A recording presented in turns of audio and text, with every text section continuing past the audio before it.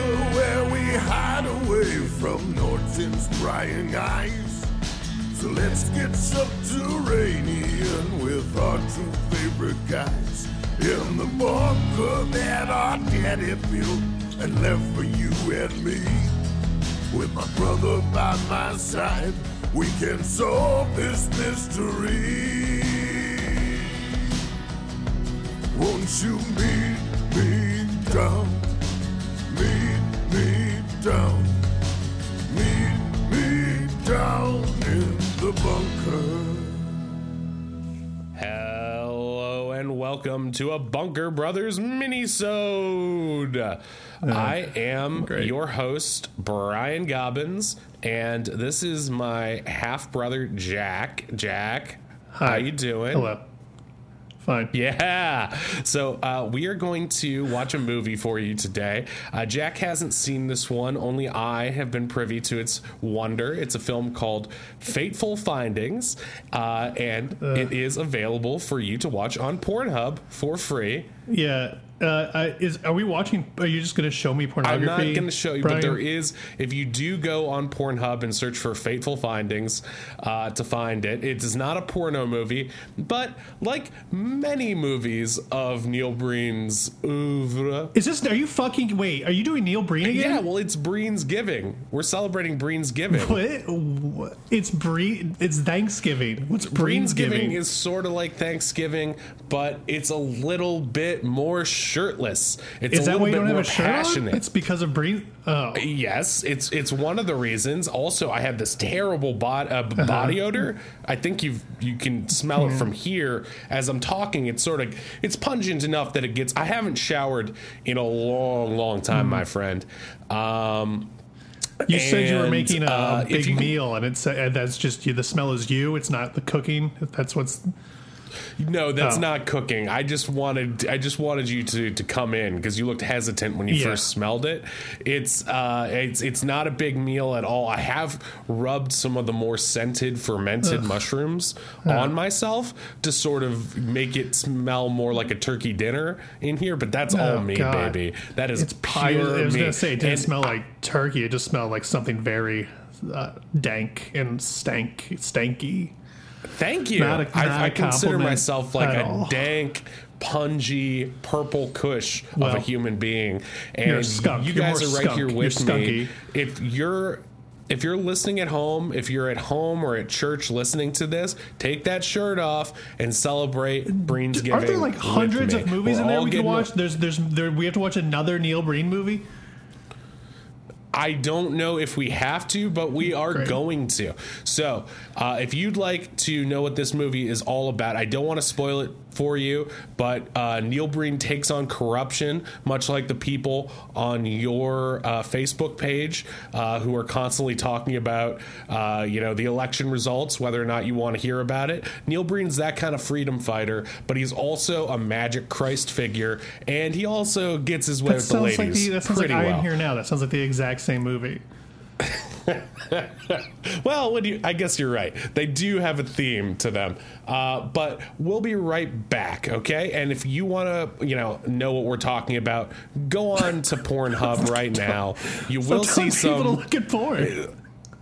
Go on Pornhub. Just go. Get a premium account. You don't need it, but it's worth it. Trust me. And then, if you do look at this movie, there will be some porn ads in the margins. So just be aware of that if you're watching with your grandparents, which I do recommend because Neil Breen might look like either of them. Okay. All right. So here we go. We're going to watch Fateful Findings. I can't wait to see what Jack thinks. We'll be right back.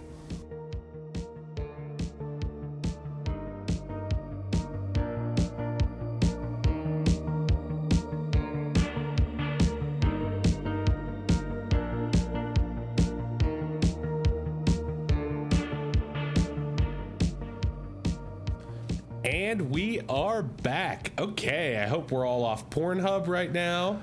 Jack, how you feeling? Yep. We just watched Fateful Findings. I'm blown away. I'm blown like some of those porn ads that were on. Yeah, don't look at those ads. Pornhub. Don't look at the incredibly graphic Pornhub sidebar ads. I mean, it's essentially the same movie as I Am Here Now, but it's for some reason way better, and I don't know why. So you enjoyed it. You enjoyed I Fateful liked it. Findings. I really found there was no 12-minute long shots of the same thing. I mean, there were, but it seemed paced better than I Am Here Now. It was. Right, did he make this first? I believe I Am Here Now is prior to this. I mean, I would have to look it up. So he hit his stride after in Fateful Findings. I feel like it. I mean, this movie looks a lot better than I Am Here Now. It looks better. It feels for sure. more like a real movie. It's closer to Tommy Wiseau's The Room in a lot of ways. That's what it felt like. I mean, it's god awful. It is trash. But I was entertained pretty much the whole time. So that's a plus. It's pushed its way up to be my third favorite bad movie that I've seen of all time. So I Am Here Now is first. No, I Am Here Now is not. Cutthroat Island second. None of the ones that we've seen have made the cut up until this point. Okay. My other two are this is number 3. Number 2 is Miami Connection, which I love very dearly. You know that movie. Yeah. We'll do that for our upcoming live episodes where we go to your town and bring COVID with us and infect every person. It's going to be really upsetting. The COVID Carnival Tour. Yeah, the COVID Carnival Tour. It's a kissing booth and also a sneezing and retching booth. It's a terrible idea. It's brought to you by Elon Musk. He sponsored the whole thing. So if you have any problems, you gotta buy a Tesla. Go on his Twitter and complain right now. But we're making that money, son. And if you'd like to give us more money, buy a mug. It's holiday season. Buy those mugs on Bunker Brothers podcast. It's Breensgiving, but after that is Breens Friday. Okay, that's all I'm saying. It's a weird. So if you don't know Neil Breen, he's kind of what I previously described as a shriveled up version of I always forget the guy's name, Richard Gere. So he's kind of a shriveled up Richard Gere-esque figure. That's like because Richard Gere is very shriveled. So like he's to be more shriveled than Richard Gere is like really shriveled. Imagine you replaced all of Richard Gere's faith in himself. Actually, no, he has more faith in himself than Richard Gere. Yeah, I was gonna say, how many Richard Gere movies is there one where he plays Jesus? Replace Buddhism with himself in the mirror. And this is your new Richard Gere. So he writes his own movies, he stars in them. He's like Kevin Smith, only with no sense of humor. I can't tell if it's supposed to be funny. It's one of those things. Right. He's either the funniest person in the history of the world. He's either Tim and Eric combined with Eric Andre, or he is completely up his own butt, and it's hard to tell which is which. The worst guy in the world. But he's also the best guy in the world because he makes these like incredibly passionate love letters to himself and his beliefs that end up being very, very entertaining for me at the very least. So anyway, there's no way somebody that much of a narcissist. I don't think he's self-aware. There's no way he's not Andy Kaufman. He's just what you got yourself into this same spiral during I Am Here Now. You're like, is it a joke or is it not a joke? It has to be a joke. It's not. I mean, I Am Here Now felt more like a joke than this movie, which has such a frenetic, I hate to say frenetic pace to it, but if you're actually trying to if you just write off everything in this movie as, okay, that's stupid, that's nonsense, whatever, and try to actively not make sense of it, like nothing's happening and it's all bullshit. But if you watch it the way I did just now and pay way too close attention to all the plot lines of all the mystical nonsense going on, because when I think of this movie, I think of the iconic garage scene, which is one of the best scenes in, and also the iconic press conference scene at the end. Oh man, so good, so good. And we'll get to that. We'll get to that. But I forgot there was a whole mystical, magical spirit, Holy Spirit thing. I don't know what it is. I still don't. But it all centers around this old book and this black cube, even though it's not really a cube. It looks like more like a dodecahedron or something. But let's start it off with the plot of this. So the movie begins in a beautiful storage center, and we zoom in down this hallway on this old book on a table. Then go to a field where some kids are having a very, very magical day. And if you weren't sure if it was a magical day or not, they say it's a magical day enough times they to write make down you sure it's a magical day in her diary, which is important. Her diary is a plot point later. So they're walking by a cow skull or a goat skull, and it slowly turns to move to show the audience something's not quite right here, man. Something magical. What's going on? It's a magical day. So they find a solitary mushroom living of its free will in the way that only a mushroom can. Trust the fungus. Right. Hashtag Super Mario Bros. Movie. And this is actually another movie where they do literally trust the fungus. And so they're looking at this mushroom, and it becomes a satchel. And inside the satchel is a small gold box. And inside the box is some jewels and the black cube. The very black cube that will someday, bring them both together. Baby Neil Breen and his baby love. Baby love, is that right? I don't think I should have said that. That's a 90 Day Fiance thing. Okay, I'll take your word for it. Anyway, so they find this buried treasure, even though it's sort of just sitting out in the open. They refer to it as buried treasure. Then they rebury the treasure, and it becomes a mushroom again. And then we cut to Neil Breen is still a kid at this point, and he's watching his also a kid girlfriend being taken away by her parents, slowly driven away. Right, very slowly for a very long time. Well, slowly waving out the window. They're moving, but they're not in a hurry. They don't start work for a while. I don't know. So we cut to modern day Neil Breen in all his handsome glory. And he's using his flip phone, which is very important in this movie. He's got his flip phone with the keyboard out, and he's on the phone, and then he stops to look at it in the middle of the street, or he drops it, and he gets just fucking creamed by this car. And actually, that scene actually looked good. I know. The car I was scene thinking looked pretty about good. that. I was like, that's why you can tell this is clearly a prestige picture made after the success of I Am Here Now. That one shot? Because he wouldn't have been able to afford a shot of him getting creamed by a car. I mean, it looked better than It's possible he just did his own stunt and he actually got hit by a car. It's possible, but would he had the virility to rip off so many women's shirts later in this movie, if that was true? That's true. And also, he ripped a lot of shirts. It looks great when he gets hit by a car, not just because you're like, finally, Neil Breen's getting hit by a car. He's dead. Thank God. Thank God, the movie's over. I will say that my first time through this movie, I was too mesmerized. This time through, I took many breaks because it was exhausting.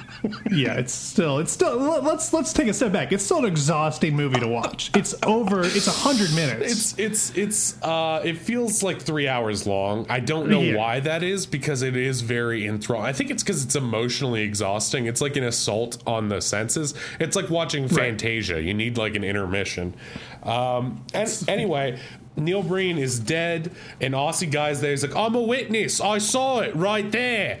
And somebody, even though the car is still there, so it's like pretty obvious what happened. A Rolls Royce, by the way. A very handsome Rolls Royce. I have a question. Is the woman who hits him the same doctor who's his lady love in the movie? I don't know. They don't show her. They show her feet. It's the same thing where they just show that guy's feet. She was a blonde lady, and there's only 2 blonde ladies in the movie, so maybe. I mean, it's possible, but I don't think she was supposed to be. That doesn't. Yeah, I don't know. It's possible that's why I thought she was like wearing sunglasses and dressed like a femme fatale.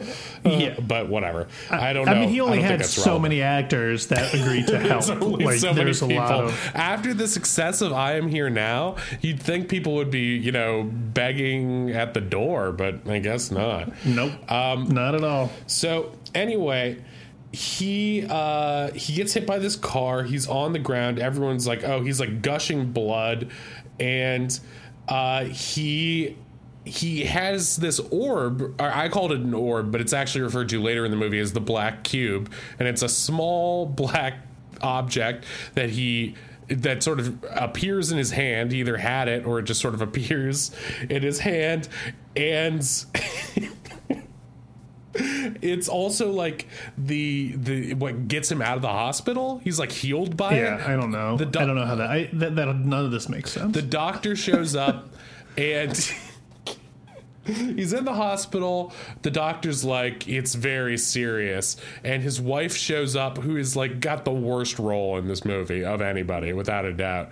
And she shows up. She comes in crying. It feels like they didn't have enough microphones to give her one. So she's like constantly shouting her lines.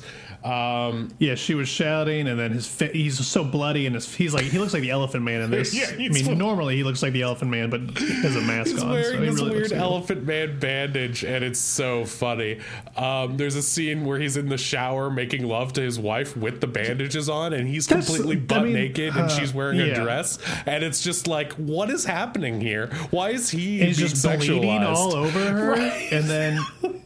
That's the thing about this movie is every scene is so terribly acted that you think it's about to be softcore pornography. Right. Like, that's the thing about Neil Breen movies is like, is it gonna get really? But it's not. It's always like weird PG-13. It's side boob. Like, there's a lot of side boob. It's so weird. This movie, like the backbone of this movie is waking up next to a woman who's too good for you, laying on her chest with her giant. It just happens so many times. Her giant fake boobs that are clearly, so she's next to the camera so you can see as much side boob as humanly possible. Somebody watched this as actual pornography and got very frustrated for an hour and 40 minutes because they kept thinking something was going to happen because it's on Pornhub. Why would it be on Pornhub if it wasn't pornography? I mean, if you're into shirt ripping, this is your movie, man. If you're into Neil Breen, it is very erotic. Anyway, so the doctor's like, it's not looking good. Neil Breen has this drunken friend who's just like the worst throughout the movie. He's just alcoholic. Yeah, and he's just like, community theater. That's like his response to everything. He wishes he was in community theater. Someday. That's his dream. Someday. He's showing them he's in a movie. I'm in a movie now, bitch. So Neil Breen is in the hospital, and this blonde woman who'll become very important later, will later learn it's his childhood friend, wanders into the hotel room. Into the hospital room, and is like, he's not my patient, but I'll check him out. We learn later she doesn't look at his chart, so she doesn't realize who it is. I'm like, stellar, incredible doctoring. Mistake. Yeah, total. I just wander into patients' rooms and I'll check in on him. Okay. Aren't you that busy? Your job? You're a doctor. You're a job. Yeah, I mean, you're a job. That's my new expression. You're a job. You're a job, man. You're a job. You're so a get job. to it. Be a job. Be a job. Anyway, so while he's in the hospital, the orb appears in his hand again. It somehow heals him. It gives him the power to rise. So he leaves the hotel room or the hospital room. I don't know why I keep saying it. Why is it? I mean, they might have filmed it in a hotel You're right. room. It could maybe be. That's why you're. And he shows his ass out of his hospital gown for a long shot for some reason. Time. And then he fades away and then appears in his own home. Right. Teleportation's a big thing in this movie, so get used to it. As is hacking. So it's a movie where you have to be able to hack, but you also have to be able to move through walls. So there's a lot of infiltration. It's basically an X-Men movie. So he's in the shower and he's washing out his gushing wounds, as you do.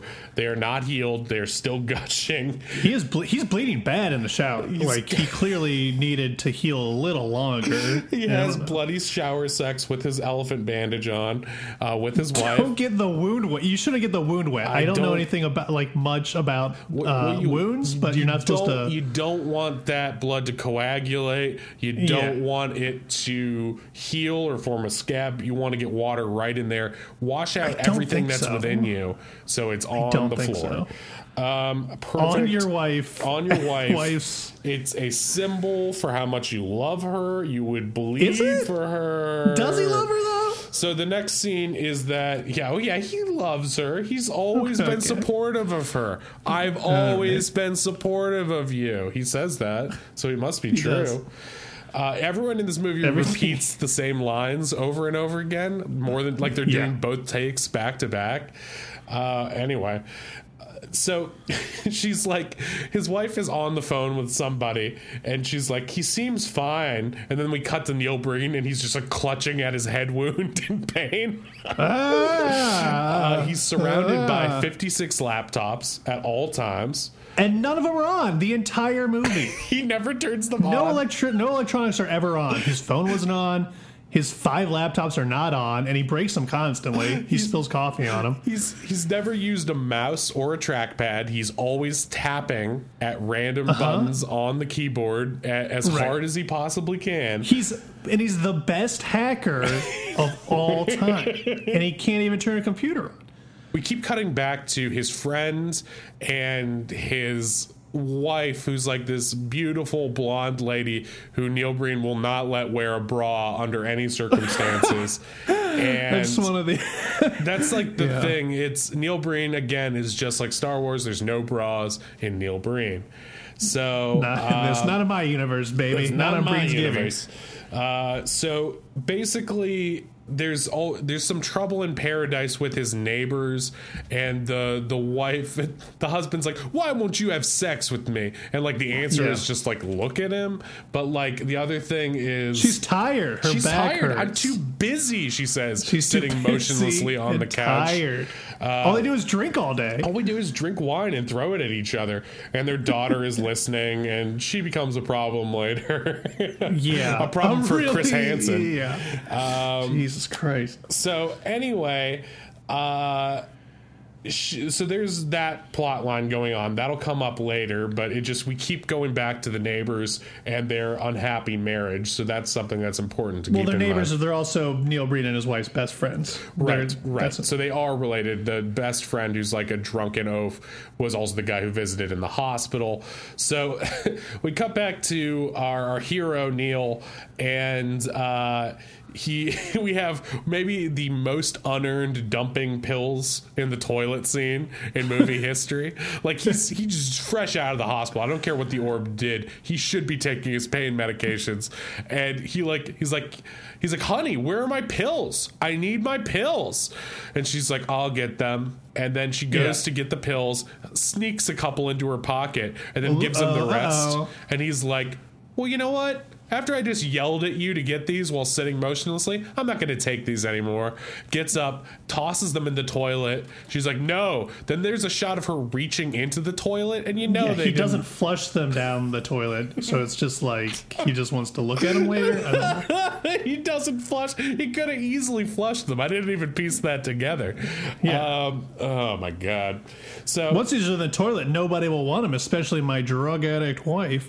Right, and his wife is just like reaching in the toilet, and I just feel so bad for that actress. Like everything she has to do sucks so bad. It's like you think Neil Breen's on his hands and knees scrubbing that toilet for her use, or is it just the same one that all I'm sure he had a PA do it. Yeah, and after the PA, I mean another actor. Like all the dudes on set are using what's clearly just Neil Breen's house. All these things seem to take place in the same Las Vegas neighborhood. It looks like the same pool from I Am Here Now. Exactly. It all looks the same. It looks the same. From the Double My Pleasure scene. It's the same stuff. None of that horrible shantytown architecture. I kind of missed that. That wheelchair guy from I Am Here Now who lives in that broken house that's just ruins. Oh my God. Anyway, so Neil Breen keeps on having this black cube appear on his desk. It basically appears to him when he needs it most. He keeps having hallucinations of himself naked before this magic book that we saw in the first shot of the movie. And in like a black room covered in... It's clearly just a bunch of garbage bags. It's very much just a weird shaped room covered in garbage bags, and Neil Breen naked in it. He's fascinated with himself naked. He hallucinates about himself naked a lot.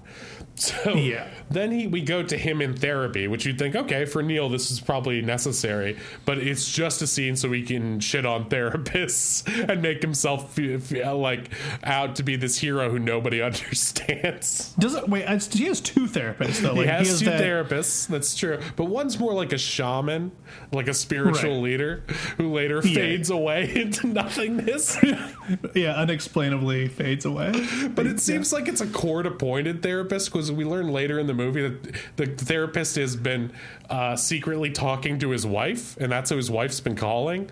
So it's like, I don't know why, though. Like, I don't know what maybe everybody's corrupt, and that's like his worldview, but I don't know what he thinks a therapist is supposed to do. Also, his therapy office is like this boardroom, so that they're at the end of these long tables, and it feels there's like nowhere to read. There's no couch to relax on. It's not. It feels like the dinner scene in Batman 1989, where it's Michael Keaton across the table from Kim Basinger.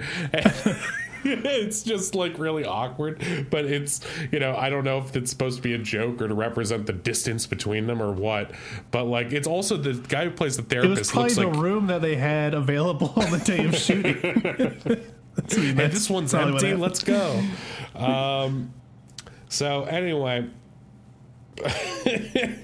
I wrote down, it's unclear whether he has hallucinations or it's the orb because he stopped taking his meds. So it's sort of playing with this magical realism.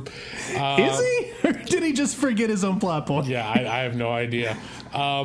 There's a great scene where he's at his desk and he passes out to have hallucination, and he knocks his coffee cup over all over his desk and laptops, but it's a good thing because he has so many. And when he wakes up, he tries to drink the coffee again as first thing, like, if I could just have some coffee, I'd be able to stop this total mental breakdown. So stupid. Whatever.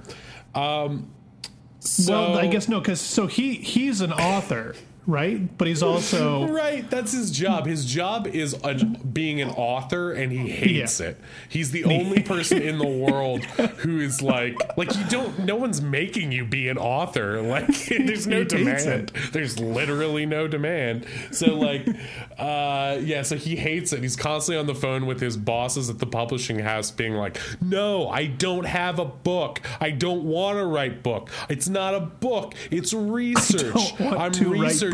Government corruption, because he has a master's in computer hacking, so he doesn't need all this shit. He mentions it one time, and then it's clear he's the best. He found more information about government and business corruption than anybody ever. He announces it at the press conference later, so you know it's true. That's a lot of information. That's a lot of corruption. Pretty impressive. So they decide they're going to have a dinner party with their neighbors, and they're like, sure, our marriage is in turmoil. We'd love a break. Right. And everything takes place during the day. There's no night scenes at all. They can't afford lights. Are you crazy? Just use the Vegas sun, baby.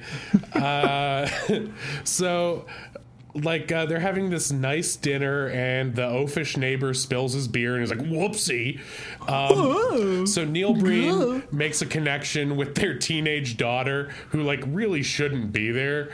The actress really shouldn't be there. I don't know if she's underage or what, but it's just really uncomfortable. Right. So Neil's really into the daughter, and he writes the daughter as if she's 4 years old. He's like, so what's your report about? She's like, it's about elephants. She looks like she's 17. It's really weird. And I'm writing about elephants. And the neighbor's like, don't tell him about that. He doesn't care about that. And he's like, no, I want to hear about the elephants. And then the girl gets mad. Is rough. He has a headache, and that's that. So he's going to start hacking into corruption. We cut back to the neighbor to see the side boob for the first time. He's obsessed. He seems angry at himself that he couldn't cast the neighbor's wife as one of his girlfriends. He tries to put her in boob showing situations as much as possible. You don't want to touch Neil Breen shirtless? I'll show you. Yeah, right. And it seems like she wouldn't be sleeping in such a male-gazy, seductive manner, an uncomfortable for her manner, if they weren't having sex, her and her husband, which seems to be a plot point. So whatever. It's this is just how it's the what was that movie, Hard Ticket to Hawaii version of female behavior, where it's just well, we are having a conversation, so I might as well shower in front of you. Neil Breen wishes he could make Hard Ticket to Hawaii. He wishes. That's his dream life. I feel if he showed Hard Ticket to Hawaii to Neil Breen, he's I could have been doing this the whole time. Wait a minute, you can show? boobs? A movie that's trying to be fun? Oh, I get it. I don't understand. Can I be shirtless in it too? Of course, Neil. So his wife gets addicted to pills.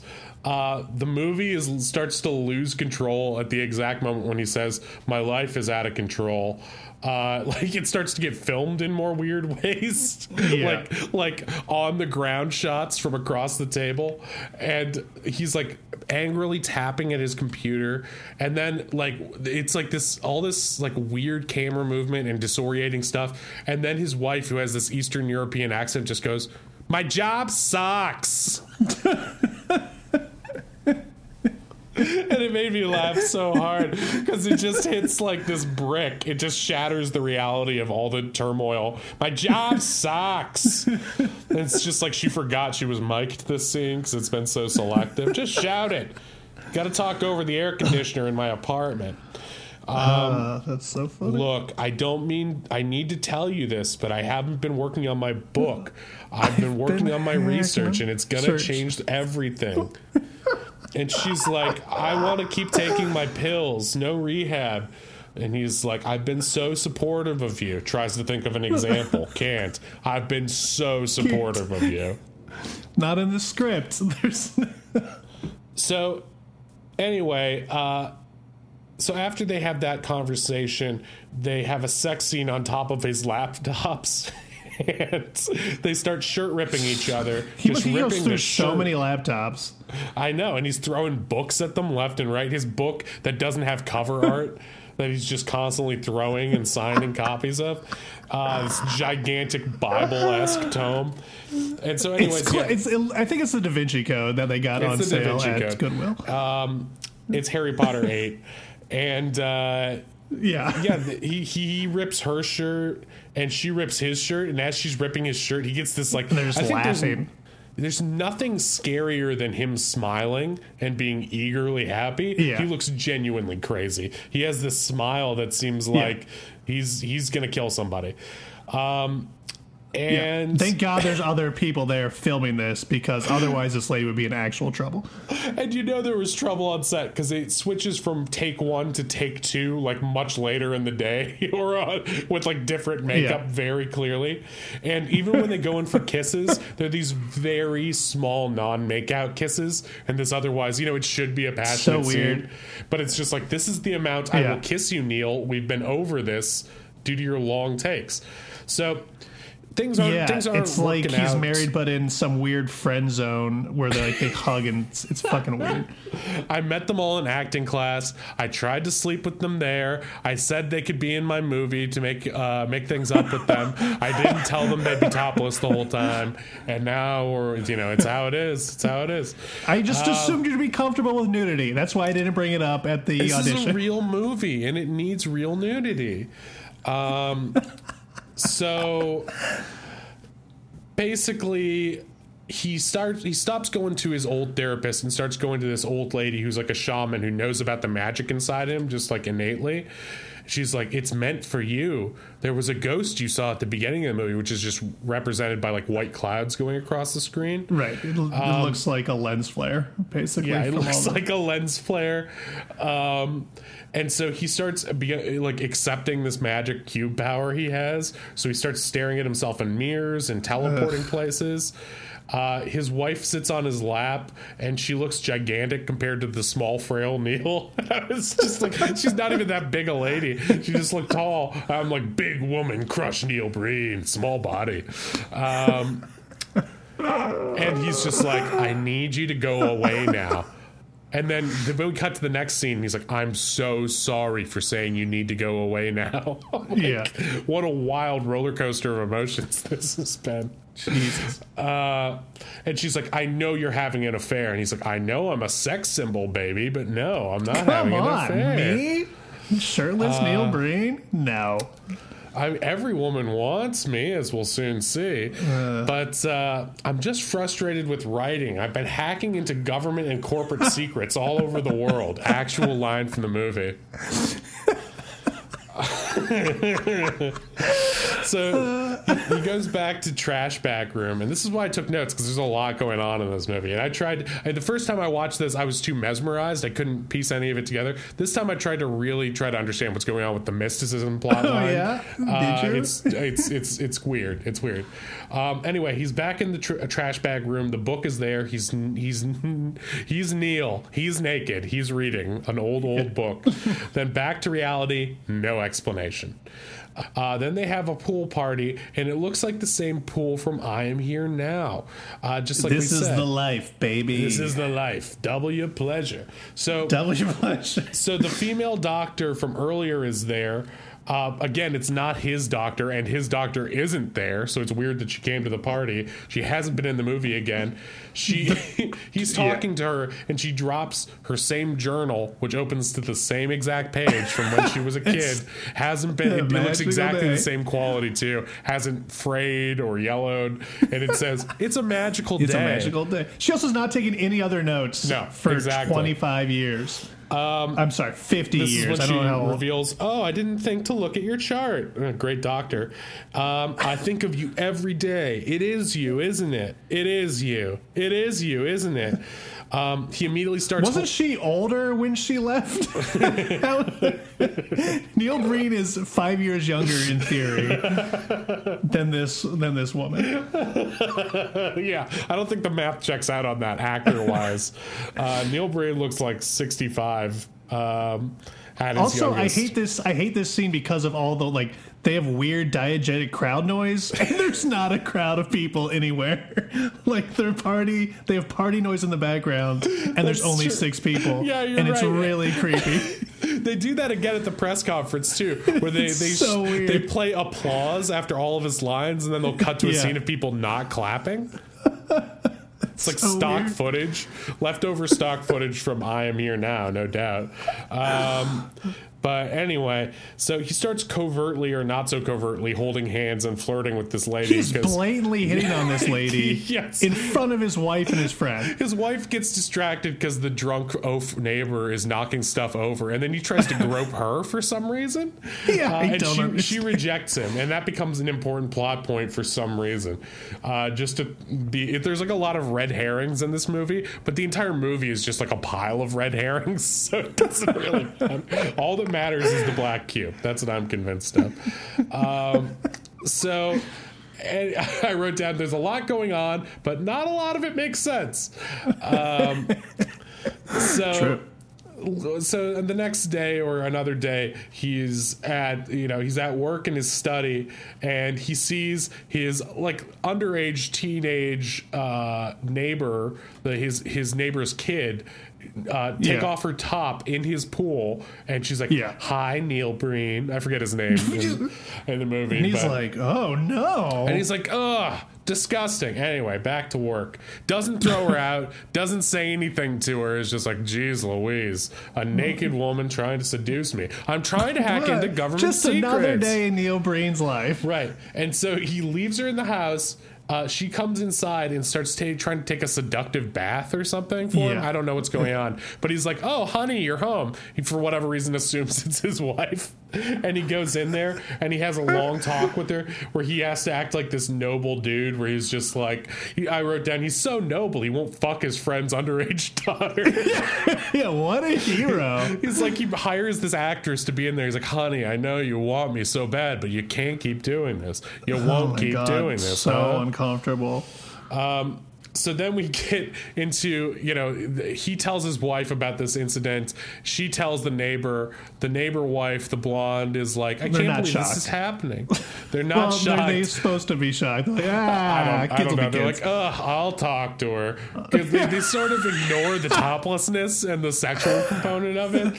It's just sort of weird. And then they throw wine on each other just so she can get wine on her braless tank top, so we can see nipple. They hold in the on scene that scene a little too long. Yeah. So now we get to my favorite scene of the movie, which is the garage scene, which is kind of complicated. So let's break it down if we can. So he's constantly working on his red like Corvette thing. It's a Ferrari. He has pictures of it everywhere. He loves it. He loves a Ferrari, and he's constantly working on it in the garage, which is supposed to be like a wedge issue for their marriage, which is crazy because he constantly wants to have sex with her and be with her, clearly. And his alcoholism is way more of a problem. Anyway, his wife gets a gun, and she comes into the garage and is like, I'm going to shoot that Ferrari full of holes. And then fires once immediately into his head, her husband's head. Can't aim. Aim. So she kills him. Then her daughter shows up in the room and goes, you killed him. And then reacts to him being dead and goes, dead? And then they have this weird like Keystone Cops thing where her flailing daughter, she's preventing her. It's like, I didn't kill him. He killed himself. Yeah. And so then she plants the gun on him and starts telling everyone in the movie that he killed himself.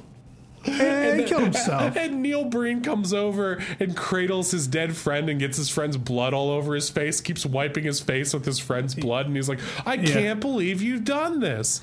I can't believe you committed suicide. I can't believe you committed suicide. Like, he's really dressing him down for this. He's not like, I can't believe it. He's like obsessed, or not, he's not obsessed, he's upset that this guy did it, but like in a way it's like, oh god, you knocked over my house of cards.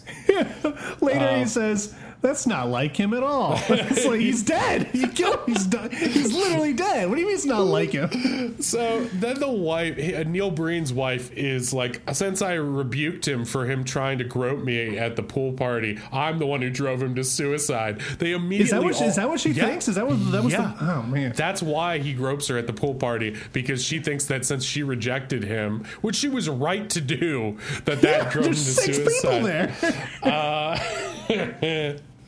So, but like for some reason they all believe this lie immediately, and even the wife who shot him seems to be like 100%. There's no investigation or anything. I think no one's checking the distance on the trajectories or anything here. No one's searching for fingerprints. And I'm just like, why don't they just like hold the orb to solve these problems? The orb is all the magic black cube. Man, you sound like Neil Breen. Yeah, I know. I wish. But so he keeps, like we said, he keeps flashing back or forward or teleporting mentally to this trash bag room, and there's a naked woman in there with him, and I guess later we learn that's the doctor who's like his childhood friend. Is it though? I don't think it doesn't look like the same lady. It doesn't at first. It didn't at first because it looked like she had shorter hair in the beginning. But then later in the movie, they cut between the two of them, and I think it's supposed to be her. It's supposed to be her, but is it her as an actress? I don't know. It might be the other lady. It might be the big titty murdery lady. I don't know how else to put it. The neighbor. I should learn these characters' names. You could just say the neighbor. You didn't have to say big titty. I'm sorry. We keep watching these titty movies, and it affects me emotionally. Titty movies? Titty movies. It's a hard titty to Hawaii. Tough titty. Okay, so basically, I was really impressed at one point that Neil Breen decided to break cinematic convention and put an establishing shot mid-scene. Where? What are you talking about? He's like, we're inside his therapist's office, and then we cut to outside the building and then the door to let us know, and then back to the therapist's office. And I'm like, oh. You do that at the beginning. It was like literally a bad cut that they put in the movie and just kept. I was like, okie doke. So, and his therapist's like, you're not seeing another therapist, are you? And he's like, no, I would never, but he is. But it's like, why? Why would that matter? Why, it's like, why is he keeping that a secret? I don't understand. I think the therapist is he's concerned. If he doesn't want any therapist, he feels bad. I get it. It just seems like I said, it seems like Neil Breen's only understanding of therapy is being court-appointed a therapist, because it seems like he's like trying to. That's probably his only real life experience. Yeah, exactly. With it. Like he's probably like, so I have to keep shit from this guy because he's calling my wife and watching my every move. It's like, that's not what a therapist does, buddy. That's not their job. They just get in your head and tell you you're not Jesus. And that's not what Neil Breen wants to hear. That's not what anyone wants to hear. So Neil sees his Dr. Lady Love at the lake, and they sort of have this weird romantic moment. I don't even know how to describe it, but it's like a lot of like slow motion dream dancing at each other, and then they embrace. Yeah, kind of hug, and then they sort of kiss. I don't know. She reveals that she broke up with her fiance, who she'd previously brought to the pool party. They admit that they love each other. They go back to see the mushroom, and they have this magical moment where they keep saying, "It is a magical day." He says, and I quote, "It's a magical day. It's a magical time. A place where dreams come true," she replies. Then he takes her top off. Then she takes his top off. His top, right? Of course. Meanwhile, as you are wont to do. While they're having the most romantic moment of their lives, his wife is literally ODing on their marital bed, and they keep cutting between them too. It's just like. So Neil Breen, the Shakespearean writer that he is just like, well, this plot line's opening up. Better as well close this other one and just kill the wife. Problem solved. No, I wasn't cheating because she died immediately as soon as we started dating. It's a magical time. Yeah, that's true. He gets over it very fast. Yes. His wife died. You barely remember it happens. She conveniently kills herself at the exact moment he has an affair. The black cube fades. and then they're just immediately together. There's no funeral. Right. He's just replaced his brunette redhead wife with the blonde lady who's always smiling and kind of looks like Tara Reid. She looks like a non-drugged out Tara Reid. She seems nicer than his old wife. It's true. She seems more. She seems like in real life Neil Breen hasn't sexually assaulted her yet, so she's like still on board. Allegedly. I'm saying hypothetically. Please don't be litigious, Mr. Breen. We still want you on the show every episode. No. Every episode from now on. Yeah, but they don't have to see that, and it'll bring us power. So there's a scene I didn't understand or see the first time. I must have been too drunk. But this time when I was watching it, I realized that there's a scene where she hands him, or he's just eating like a plate of lettuce, like it's salad, but there's no dressing spinach. on He's it. eating plain spinach. And he puts it on a stack of like folders, and it falls over, and they're both like, Yeah. What a goof! What a goof dropping his lettuce. The lettuce. Don't cry over spilled lettuce. It's a pretty incredible scene. This guy spilled lettuce all over his computers. What a guy. And he's like, oh, by the way, I've been hacking into government secrets around the world. We know. And she's like, I don't think that's a good idea, Davey. Seems dangerous. And he's like, no one else but you knows. But also, I've come to suspect that a bunch of other people know.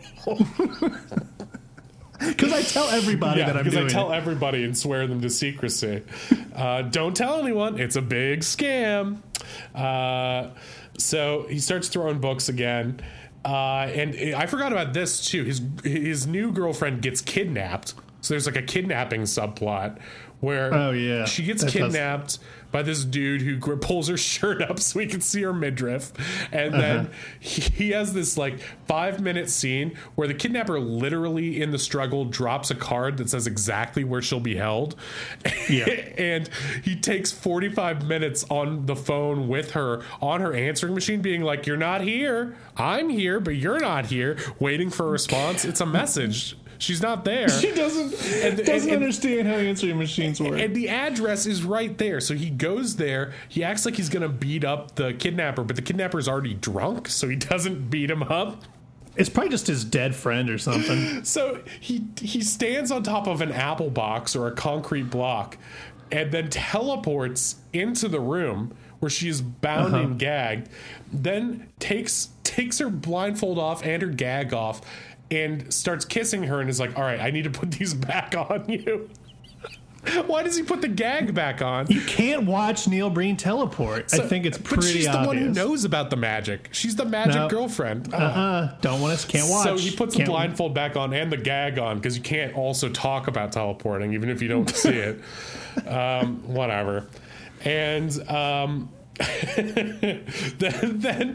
the daughter, the neighbor daughter, shows up at his place and is like, the cops are at my mom's place. She killed him. It wasn't a suicide. And then there's a scene where he's just like grabbing the teenage daughter and shaking her. You have to tell somebody. You have to tell somebody. And she looks like she's gonna laugh, like she's like over this movie. Her face is recoiling because Neil Breen's breath is too close to her. It's really uncomfortable. So then we go to him in bed, and I think there's only one bedroom in this movie. Because I'm thinking they about have the it same now. They have neighbors. the same bedroom, the neighbors and him. I mean, they might be track housing or whatever, but like it's because they're filmed in the same way, and the wives always sleep face down, topless, so we can see their side boob. Even the new girlfriend does that same thing. Gotta see side boob. So they're in bed and asleep, and stuff on his desk starts moving, and then like mirrors and walls keep shaking. We hold on them for a long time, and it's like the Holy Spirit is moving through. And then there's like some black shoes at the door and blood pouring out, and I guess that's supposed to represent God visiting the house or something. Is it? Or whatever the higher power is that's, the magic that's giving him stuff. See, to me, what it represented was Neil has died, and he's a ghost this entire time. That's why none of the computers are on, because he doesn't need them to be on. Well, like, because he can just phase through them.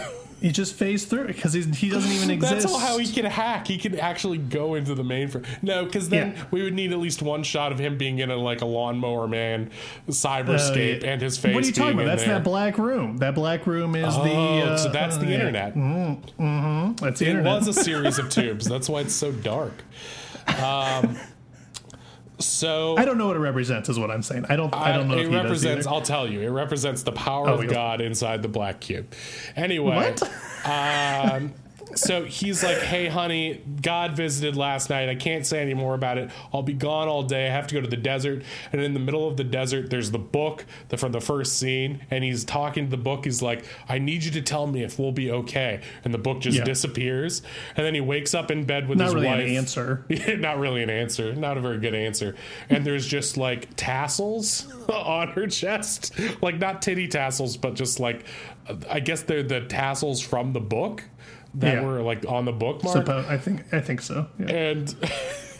And she's like, "What are these?" And he's like, "Our friend gave them to us." So stupid. So then his magical shaman therapist fades away. Yep. And at this point, I wrote down, "Can we just let a woman wear a comfortable top in this movie? Like, why can't she?" That old lady did. That old I guess that's lady. True. That's why she had to go. She fades away. And now we come to the big finale of the movie, and you're thinking, well, nothing's happened. How can there be a finale? Well, I'll tell you. Yeah, exactly. So they obviously couldn't film in front of City Hall for legal reasons. Neil Breen's still a wanted man in 40 states. But so they've got a blue screen and just a still image of City Hall behind him, and he's having a press conference. I thought it was like, is it like the Capitol building, or is it just some random other building? I couldn't tell. I have no idea what it is. Las Vegas. I thought it was like some official looking building. Yeah, it's I don't know. I thought it was City Hall, but whatever it is, it's some sort of government corporate building because they're all connected, man. Yeah. So anyway, he gives a press conference to announce the fact that his hacking has hacked more people than anywhere in the world. Yeah, he does sound a bit like Trump. He does sound a bit like Trump. He's just making things up on the fly. Every time he announces how much he's hacked, everyone claps. It's like canned, and they keep, like I said before, they keep cutting to the cameras, and like you can't see anyone's faces. It looks like stock footage, and no one's applauding. He has the black cube with it, and then he's like, I found out that there's been a conspiracy of money, layoffs, and greed. And then it cuts to like a corporate guy, and he's like, yes, that's all I cared about, money, layoffs, and greed. And then he raises a gun to his temple and blows his fucking brains out. It's, oh good, he learned his lesson. What's he doing with that gun? Oh god. And then it's like the sequence in The Dark Knight where the Joker's guys kill a bunch of people in town one after another, and it's just like every dude in town who's a part of this conspiracy, just a bunch of random people we've never seen in the movie before, kill themselves one by one. Like a councilwoman asphyxiates herself to death with her car in the garage. This one dude, he's a Wall Street broker who just happens to be there. Yeah. Shouldn't he be on Wall Street? He said he was a Wall Street broker. Oh well. He slits his own wrists in a bathtub. They all kill themselves brutally for no reason. The president of the bank? The president of the bank in all of their rented suits. They all kill themselves. It's like a boss rush in a video game, but it's a suicide rush. It's insane. It's very insane. And also it's like, these people are going to get replaced with other shitty people. Like, I don't think... Someone tries to shoot him. Someone tries to snipe him, and then that person gets shot, but it's unclear by who shot them.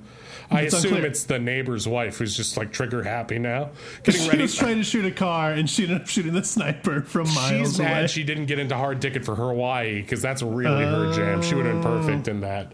She looks almost identical to the main... I would love to see a remake of Hard Ticket to Hawaii with the blonde women from this movie. Yeah. It'd be on Pornhub too, probably. Yeah. Well, that's basically the movie. It ends with Neil Breen screaming, "Act now! Act now!" at the audience, as if he's trying to give a cue for everyone to rise up against the government and corporations. We're never given... They learn their lesson, and then they kill themselves, which I guess... It all works out. It doesn't change anything. No, yeah, it all works out. We can, before solving the problems we created, we're just going to kill ourselves. So it's a lot faster. And yeah, that's it. Then he walks away into the field where they had a magical day, and that's the entire movie. I thought for sure they were going to fade away like the shaman lady, like the shaman therapist. I thought for sure it was going to be like a slow fade. Well, the ghost does show up again, and it sort of winks at the camera, but that's it. Yeah. So that's the movie. So... Jack, what did you think overall? And where does this movie rank amongst all of them that we've seen so far? I mean, it's not... I would say this is my favorite after Sonic the Hedgehog, because I actually like Sonic the Hedgehog. Sure. So you think it's better than Hard Ticket to Hawaii?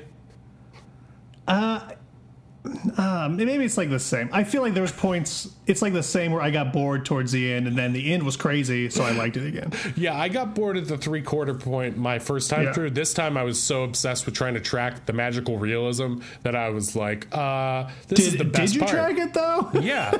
The cube gives him powers. It saves him. Then it warns him that bad guys are coming, and then it saves him again. The cube. It's a story about the cube. They should have called it The Cube. So, Jack... I like Cube. We should just watch Cube. That's a good movie. I haven't seen it. So, Jack, could you please explain for the listeners what the fateful findings were? Oh, the fateful findings were the government and business corruption, I believe. And that was incorrect. The fateful findings were not just the government secrets he hacked, but also the very fateful finding of the magic box under the mushroom at the beginning. And maybe the other fateful finding was finding his lost lady love after all this time. And perhaps another fateful finding was finding your best friend dead and rubbing yourself in his blood. And so there's a lot of fateful... The fatefulest of findings is your topless underage neighbor daughter in your pool and then bathtub. All very fateful. Oh, I faithfully found my wife has OD'd after I just cheated on her. Deal breaker. Sorry, honey. We're done. Findings, not finding. Fateful findings. There's a bunch of them, is what you're saying. I feel like we've celebrated Breedsgiving in style for once, and I'm just so happy that all of our listeners could join us. We hope you have a very small gatherings and not COVID delicious Is that COVID delicious? Is that a phrase? I don't think that works. We hope you don't have a COVID delicious time. I think that you should have a happy holidays. We'll be back with a Christmas special sometime in December. It's going to be really huge. Lots of cameos for longtime listeners, so you're going to enjoy that. Anything else to say, Jack?